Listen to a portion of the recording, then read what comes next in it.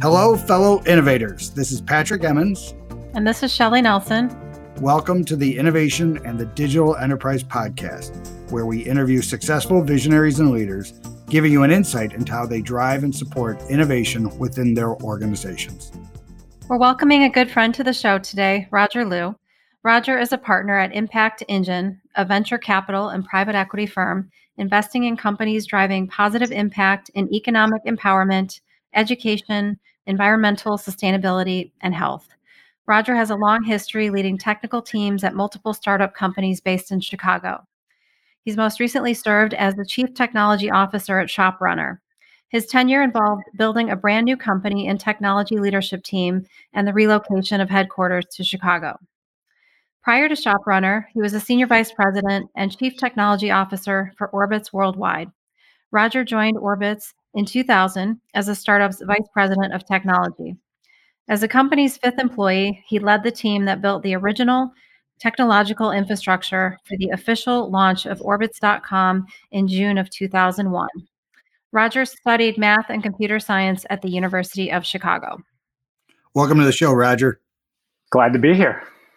So, Roger, if you don't mind, we'd love to know a little bit more about your background and Impact Engine. So tell us what's going on there. Yeah, so it's a different type of venture. I work on the venture capital side, and we invest in early stage companies who are building things that help improve the world. It's in the category of impact investing. And so the idea is that you can make money and do good at the same time. And so for me, it was kind of a late discovery that this thing existed. And now that I've been doing this for a while, I'm like, how come every company doesn't do this?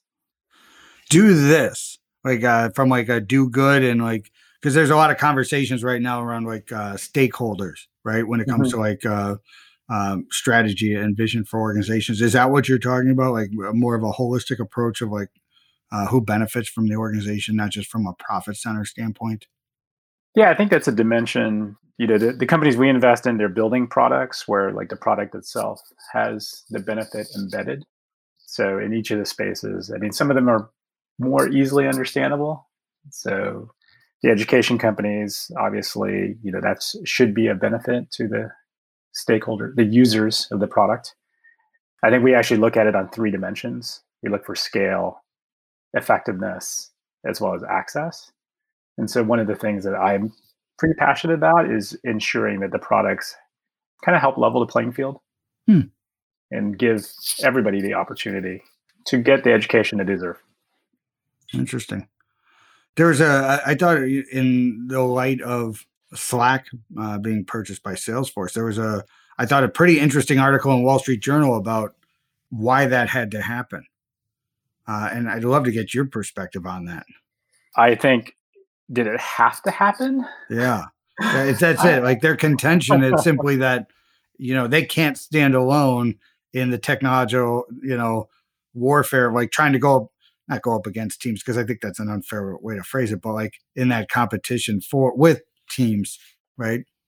Yeah, I think the only people who are happy using Teams are people who've never used Slack.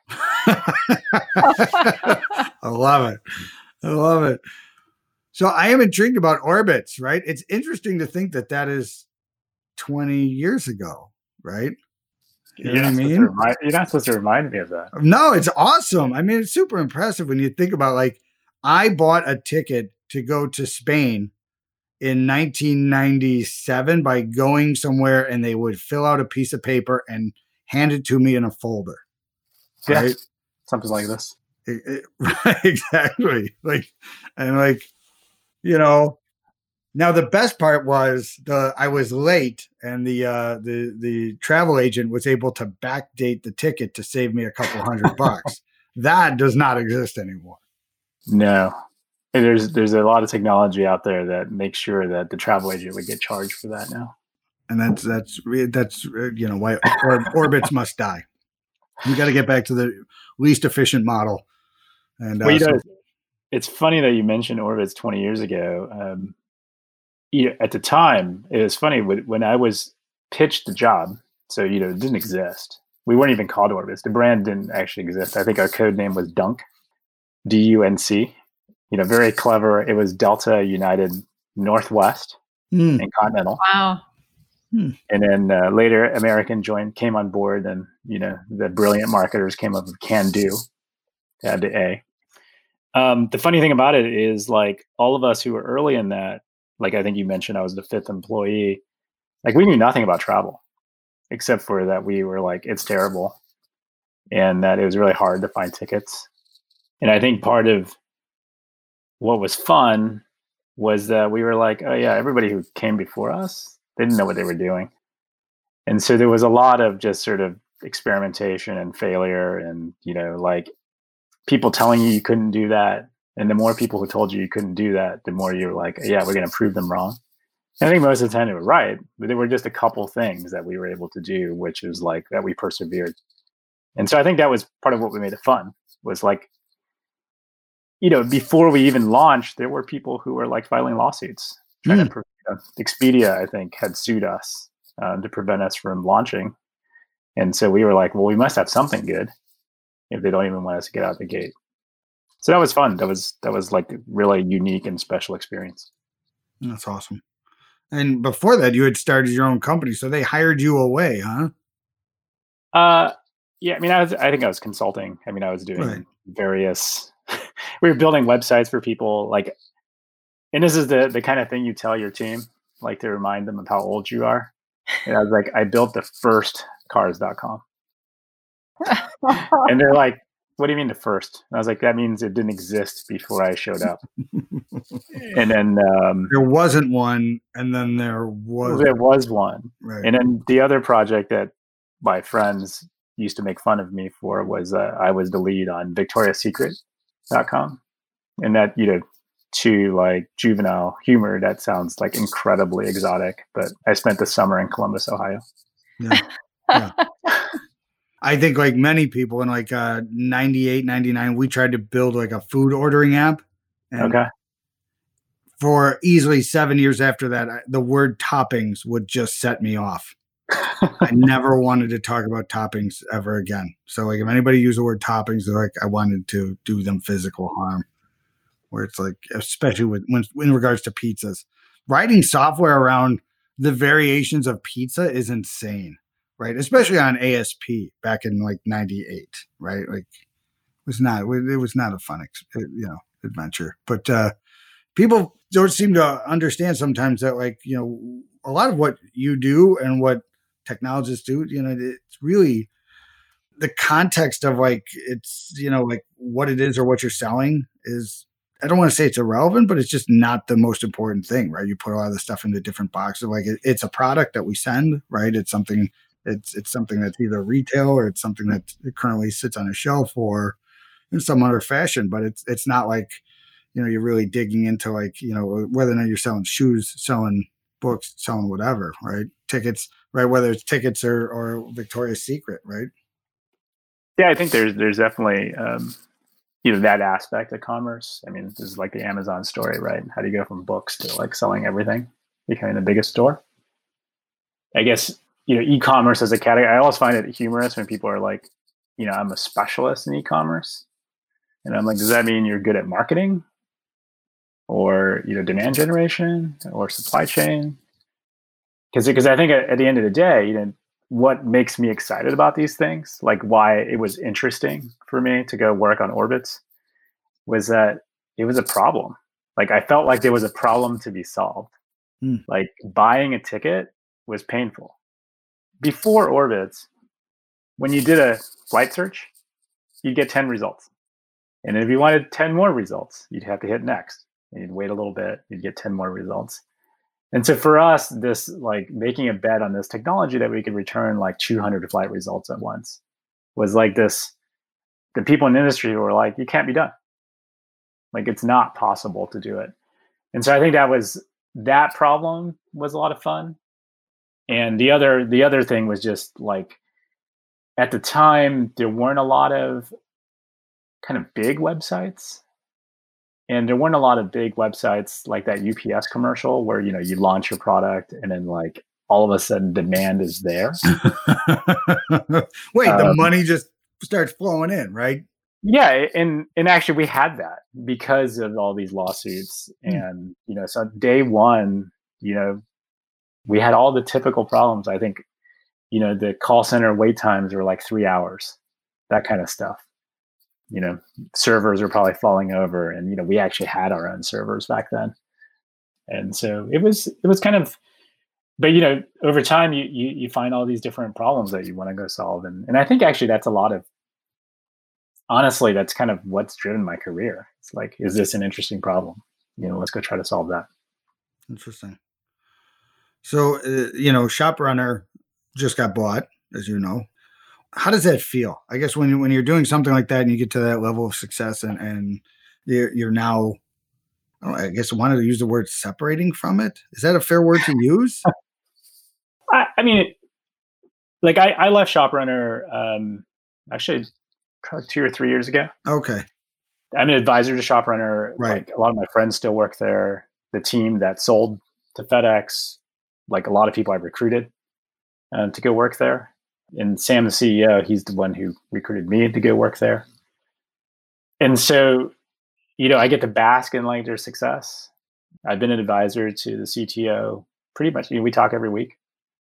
So it's fun. It's fun to see them, have a successful outcome. And I think it's in the one hand, you're like, well, we were expecting to be this huge thing,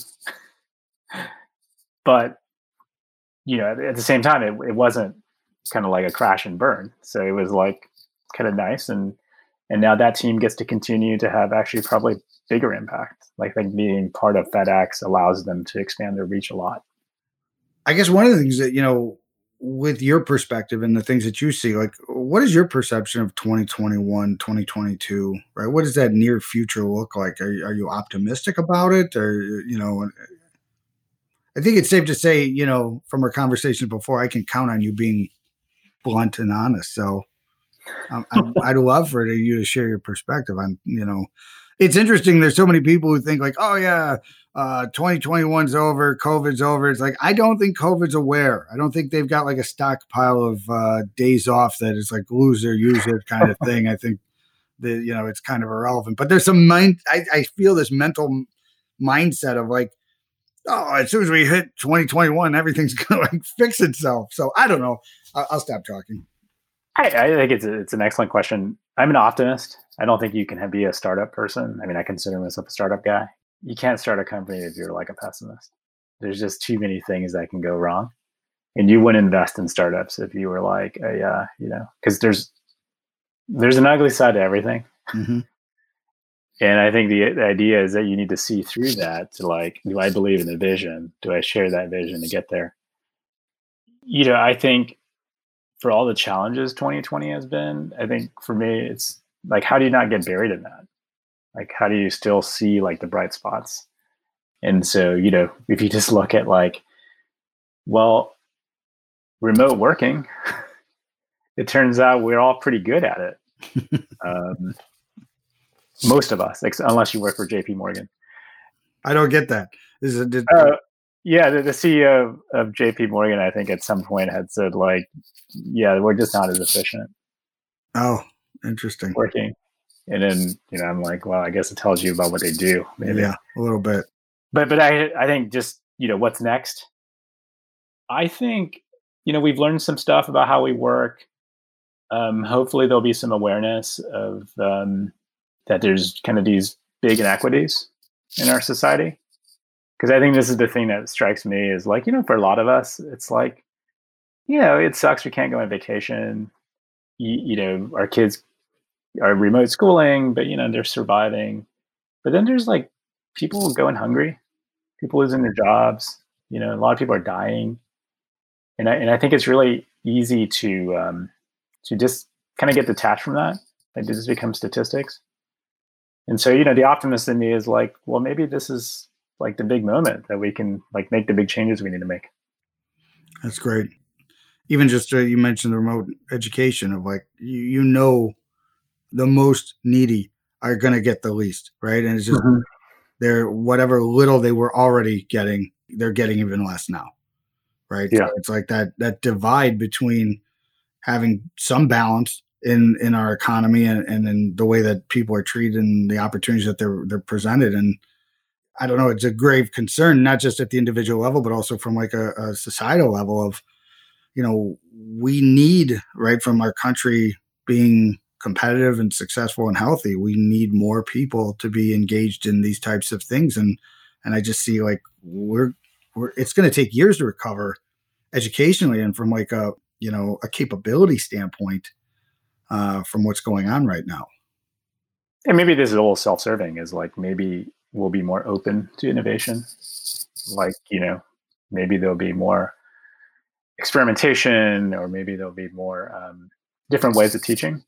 Because I think speaking to some teachers, we invest in ed tech companies, and just speaking to some teachers in the front line is like, the irony of this is like, for the last 10 years, we've been learning new ways to teach.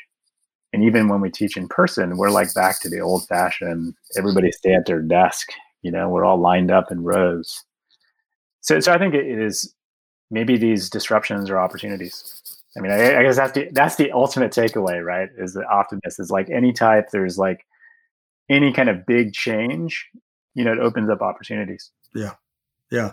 The table's been flipped. The puzzle pieces are on the floor. It's time to put it all back together again. Exactly. And yes, your optimism has shown through even in this case.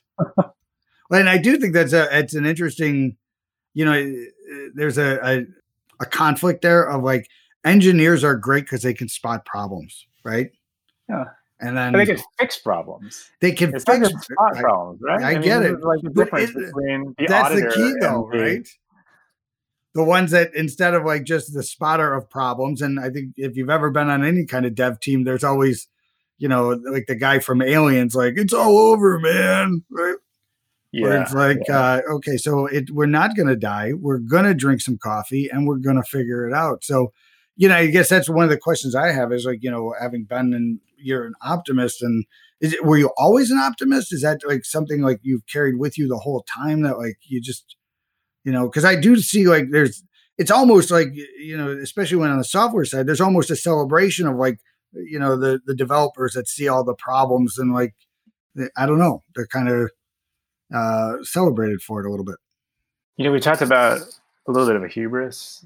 I think I've been fortunate in that every like tech team I've been a part of or help lead, we always had this mindset of there's nothing we can't do.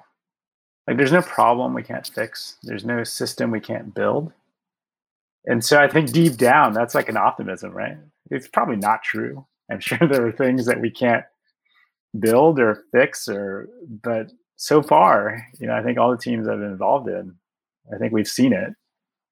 And so maybe some of that is just mindset. Like you just convince yourself, right? You hear about those people who like survive like really crazy things, is like some of it is belief. I think you mentioned to me like the William Crystal or the General McChrystal book, Team of Teams. I think there's some of that in there, like just sort of that like confidence that you can solve these problems. I'm curious, Roger, you've inspired so many people in the startup and the tech community. I'm curious who inspires you. That's a good question. I mean, I guess I don't know if I like embody a single person. I was actually just reading about, I think his name is it Chuck Freeney? There was a guy who he was really he built a fortune doing duty-free shopping. I think he was worth like $8 billion. And he's 89. And he was in the news recently because he gave away his entire fortune. Wow. The goal was to give it all away before he dies. And I think he's left with $2 million to see him through to like, however long he lives.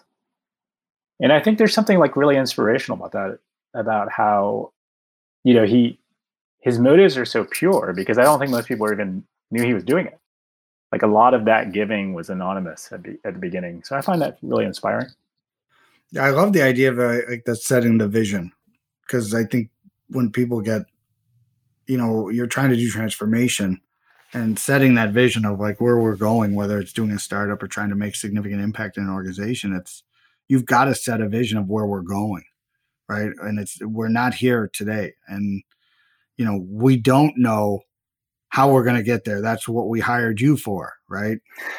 So, but I also think that's liberating to people, like the moonshot when Kennedy's like, we're going to make it to the moon, right? Didn't have that technology at the time, but it gets people thinking differently, right? And bigger. And like, okay, so what if that is it? This concept that I've seen a number of times through going 10x is easier than doing 2x. Easier to describe, I guess. Yeah, I think on the 10x side, it's like 2x is like, oh, we just got to work a little bit harder, right? 10x is we got to create a different structure, right? Like this is not going to hold. I don't know, famous, I guess, business thinker Clayton Christensen. He invented disruption theory, and I think one of his he talks about sustaining innovation and disruptive innovation, and I think that's exactly what you're talking about. Is like the kind of the can't be dones or like the too crazy ideas. I think those are the ones that's like one class of innovation, and the other kind is this kind of sustaining innovation, which is like incremental. Like each generation gets a little better, and ironically, like I think both are effective, but they're pretty different. They have different risk trade-offs. But if you look at like a company like Apple, I think they're really good at this sustaining innovation. Like each generation is better than the previous one, even though that's not what people think about, right? Everybody's like, oh, they like create all these brand new markets. But the reality is like a slowly steady march of like everything gets better and better. And occasionally you have these things like the new chip, right? With the new Apple Silicon. I think that, but if you look about that, it's like, that's like 13 years, right, of innovation on their own proprietary CPUs. I mean, I don't know if you're supposed to give like book recommendations, but like I remember the first time I read Clayton Christensen's book, I was just like, man, if someone had given me this like 10 years ago, I would have saved myself a lot of time. If there's a podcast episode that doesn't have at least one book reference, I'd be shocked. Yeah. But I mean, this whole notion of like how disruptive innovation occurs, like it's like it's spot on. Like every company I've ever started has kind of followed this model. Interesting. So, Roger, I know you're on a lot of advisory boards and board of directors. Curious, I'm sure you're asked all the time. So how do you make your decisions in terms of which companies you want to partner with? Yes. I'm not that busy, Shelley. Clearly, you can do a podcast with us, I guess. Yeah, he's got time for us. So clearly, there's a couple blocks in that calendar open. I think the real question is like, can you add value? Is it something you can get excited about? If you're, I think there's lots of like nonprofit board opportunities for people to be on.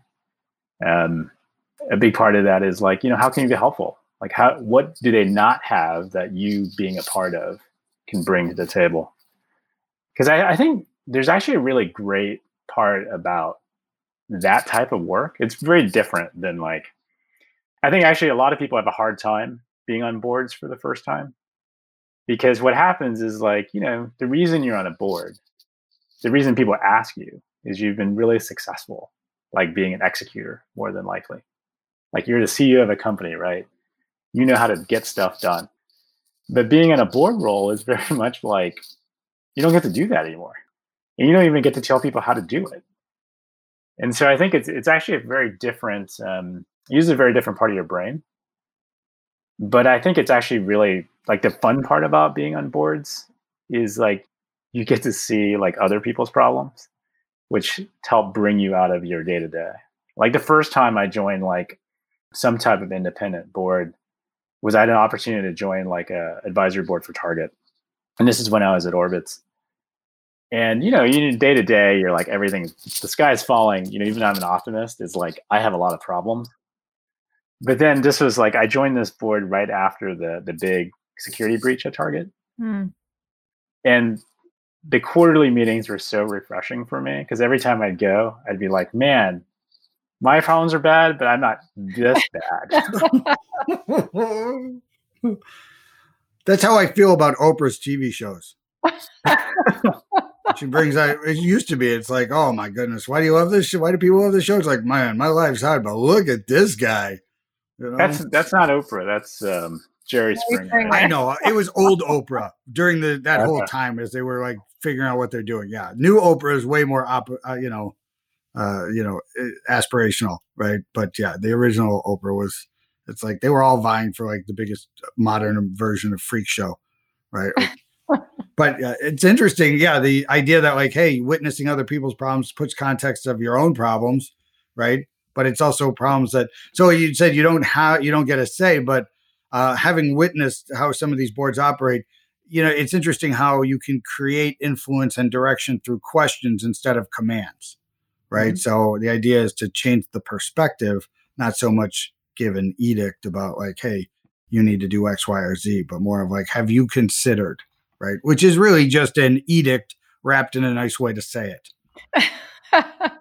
Certainly we're capable of asking the leading questions, mm-hmm. but I also, I think the eye-opening moments are when like somebody like you really make them think, right? And it helps them either refine their strategy or change the direction of their strategy. Because, there's nothing more terrible than like a management team that just does whatever the board says. It's just like, the only thing that you're trying out for is like, how quickly are we going to fire you? Right. Actually, it's funny. I just had this conversation this morning with a portfolio company. They just raised a new round and they were being very deferential to the new board member. And I'm like, this is not how it works. You already have the money. But if what they're suggesting is not going to let us to this, the next stage, you're not doing any of us any favors. That concept of finding, because the big challenge with some of the CEOs is they live without a board, right? If you didn't have a board, a lot of entrepreneurs live without anybody second guessing them. And they live in this world of unbridled but unrealistic perspective around like how things are operating. When you ask them, how do your customers feel about what you do? Like, they love us. We're perfect. It's like, have you asked them? Right? Like, right. Have you talked to them? Like, no, I just know. And it's like, so, and that's, there's some of that delusion that you need the CEO to have, where it's like the CEO's got to be optimistic and absolutely confident that they're doing a great job. I think they have to have a secret room in their brain where they actually talk to themselves about what's really going on, right? But they've got to be able to ignore that room for a little while when they're talking, right? It's just how leadership requires that, right?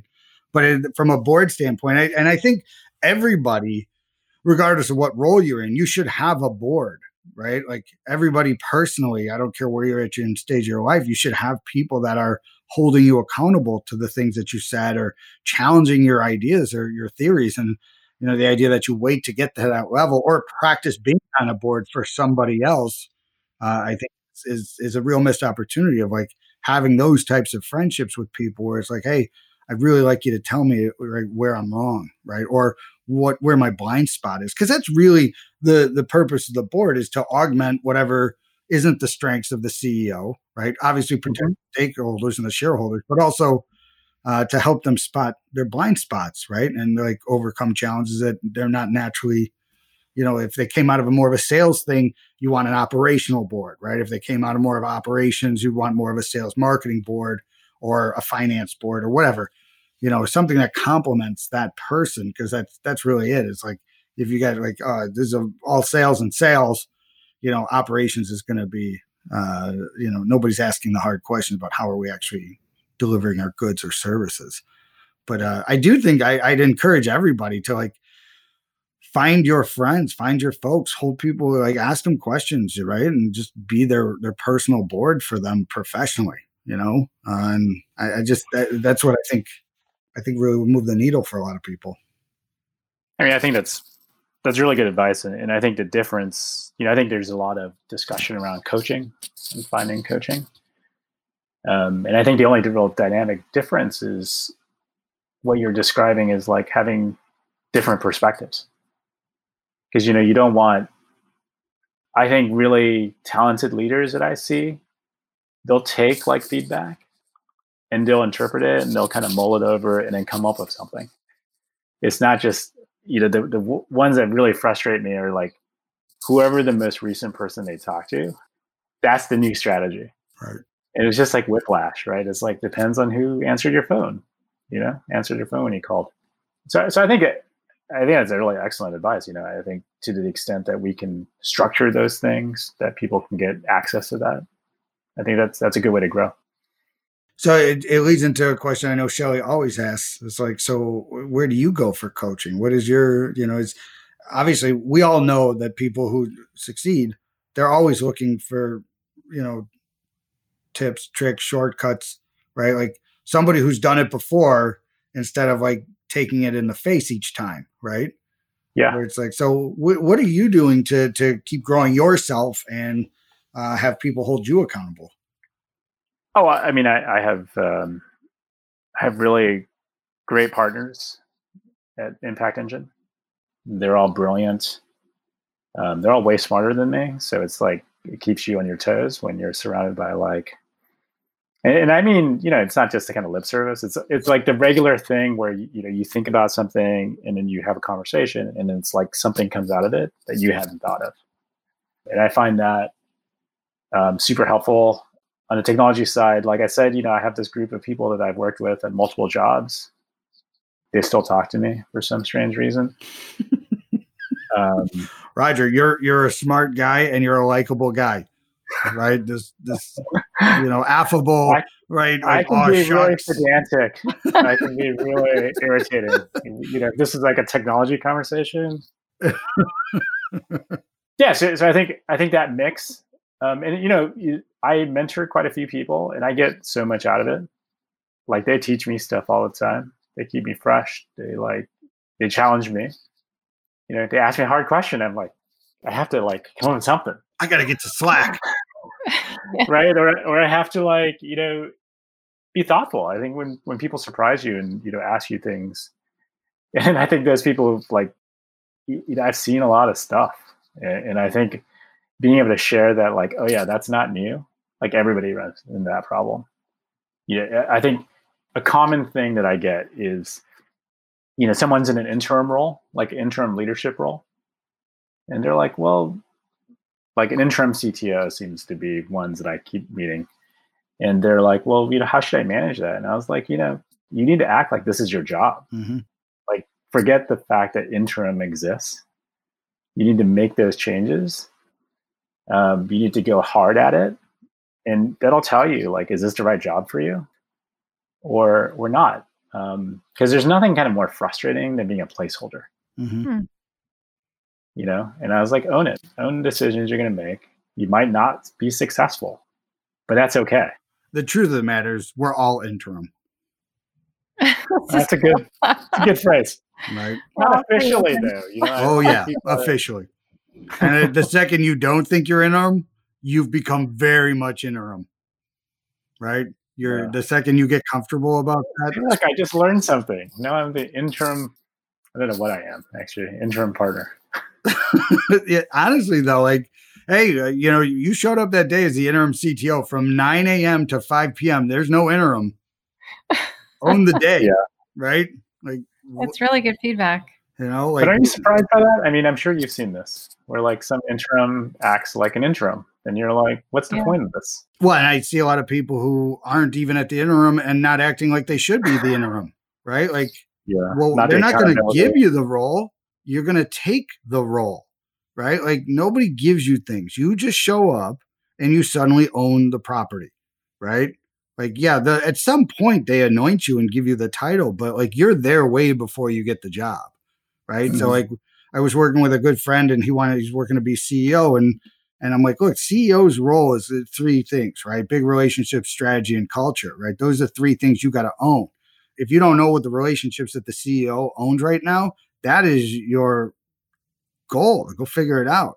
He's like, well, I don't want to step around. I'm like, then you won't win, right? I'm not trying to be cruel, but like you got to have those relationships because it's going to be a seamless transition at that point. Like he's already here, right? That person, she's already 70% into this role. So, you know, I think the problem is waiting for permission is always going to cause you problems, right? Like, you know, don't wait for permission, you know, execute, right? Elevate. And that's the other part is like, tell me a boss who doesn't want an employee that says, hey, I really want to grow. I'd love to have your position in 4 years. You know, what is the thing I can do to help you elevate too, right? Have that conversation. See what happens next. It turns into a partnership, right? Like I've had people say that to me, like, I'd like to have your role. I'd like you to help me figure out what I need to grow and do, and then take action, right? So, you know, then it starts to become in their, you're already in their brain about like, oh, this person wants it, and wanting it, right, is critical. Getting it, understanding it is important. Having the capacity to do it is also just as important, but that want it component's crucial, right? Like, cause there's plenty of people we all know that have the capacity, they get it, but they don't want it. Right. And like, then you're the big mistake in those scenarios, you elevate somebody who doesn't want it. And then they're interim by mandate, not that they wanted the role, but it's like, oh, I feel like if I don't take it, I'll look unambitious. And it's like, there's nothing unambitious with being happy, right? Like if you're satisfied being an architect, be an architect, be the best architect in the world, right? Nobody says you got to be a director or a VP or some other thing. If that's not where you want to be, choose your life, you know? I think I agree with that. I think I would just add to it that I think one of the things we've learned about different work styles is that some people need to be given permission to take, like they need that first step for you as a leader to say like, it's okay to want more. It's okay to ask for these things. And I think a lot of that comes from like our gender norms. You know, I think we've all seen this where like, you know, there's an open opportunity and a number of guys who are like, I think I'm totally qualified for this because I checked this one box out of the 8 requirements. Right. I'm more than ready. Yeah. And then I think on the converse side, I've had lots of, you know, female leaders in my team who we've asked, like, here's an opportunity. You should take advantage of this. And they look at the list and they're like, oh, I only do 7 of the 8. Right. There's one box not checked. Yeah. And I'm like, I'm the judge of who's ready. Yeah, we wouldn't be having this conversation if I didn't think you were ready. And so I think we just need different styles to find those people who, you know, can take those opportunities. It actually just reminds me of like the only original kind of thought, this feels original to me, is like a lot of times I talk to CTOs or like people who want to be CTOs. And I think one of the conversations we have is like, well, how do I know I'm doing a good job? And I was like, I think the best way to know if you're a good CTO is after you're gone, who replaces you? Because if your successor is someone in your team, that means you did a good job. And I say that because, you know, that means like the team was comfortable with the direction you're going. No change is needed. But if you're hiring from the outside, that means by definition, you weren't doing a good job. You didn't create leaders. Right? They wanted something different. Yeah. They need something different. Interesting. And I actually stumbled on this when I was like, I think some friends of mine, we were just commiserating about how all the job opportunities seem to be turnaround opportunities. And I was like, yeah, that makes sense because like if things were going well, they wouldn't need to hire from the outside. That's right. Yeah, I had somebody I was talking to. He's like, I'm looking for a CEO position, and I'd like it so they have a good culture. They've got this kind of this, that. I'm like, who's going to leave that job? Exactly. Right. Like the line for that job is down the street and around the corner. Right. Like, yeah, they're all terrible. Right. It's your opportunity to make it not terrible. You know, the job of the head coach of the Patriots is taken and probably not going to be open. But if you open for the Bears are available. So is Cleveland. Right, you're going to have a shot at those 2 organizations, no problem. You know, it's actually Cleveland's good now, right? They are, and I'm excited about that because I'm happy for them. I'd like to be happy for me too, but that's not going to happen anytime soon. The math there is terrible. So, this is the beauty of being a Chicagoan is that you always, you know, no matter how high the highs are, there's always the Bears. Wow. You are not a Bears fan, I'm assuming, because that seemed a little no, I am a Bears. That seemed I'm a little Bears mean. fan because I was a person earlier in the year who was like, there are no bad 5-0 teams. And apparently there are. Apparently there are. Especially when it should have been best case 2-3 team. But apparently that guy in Detroit can't catch. So, but yeah, it's anyway. So, but I agree. They're all turnaround jobs.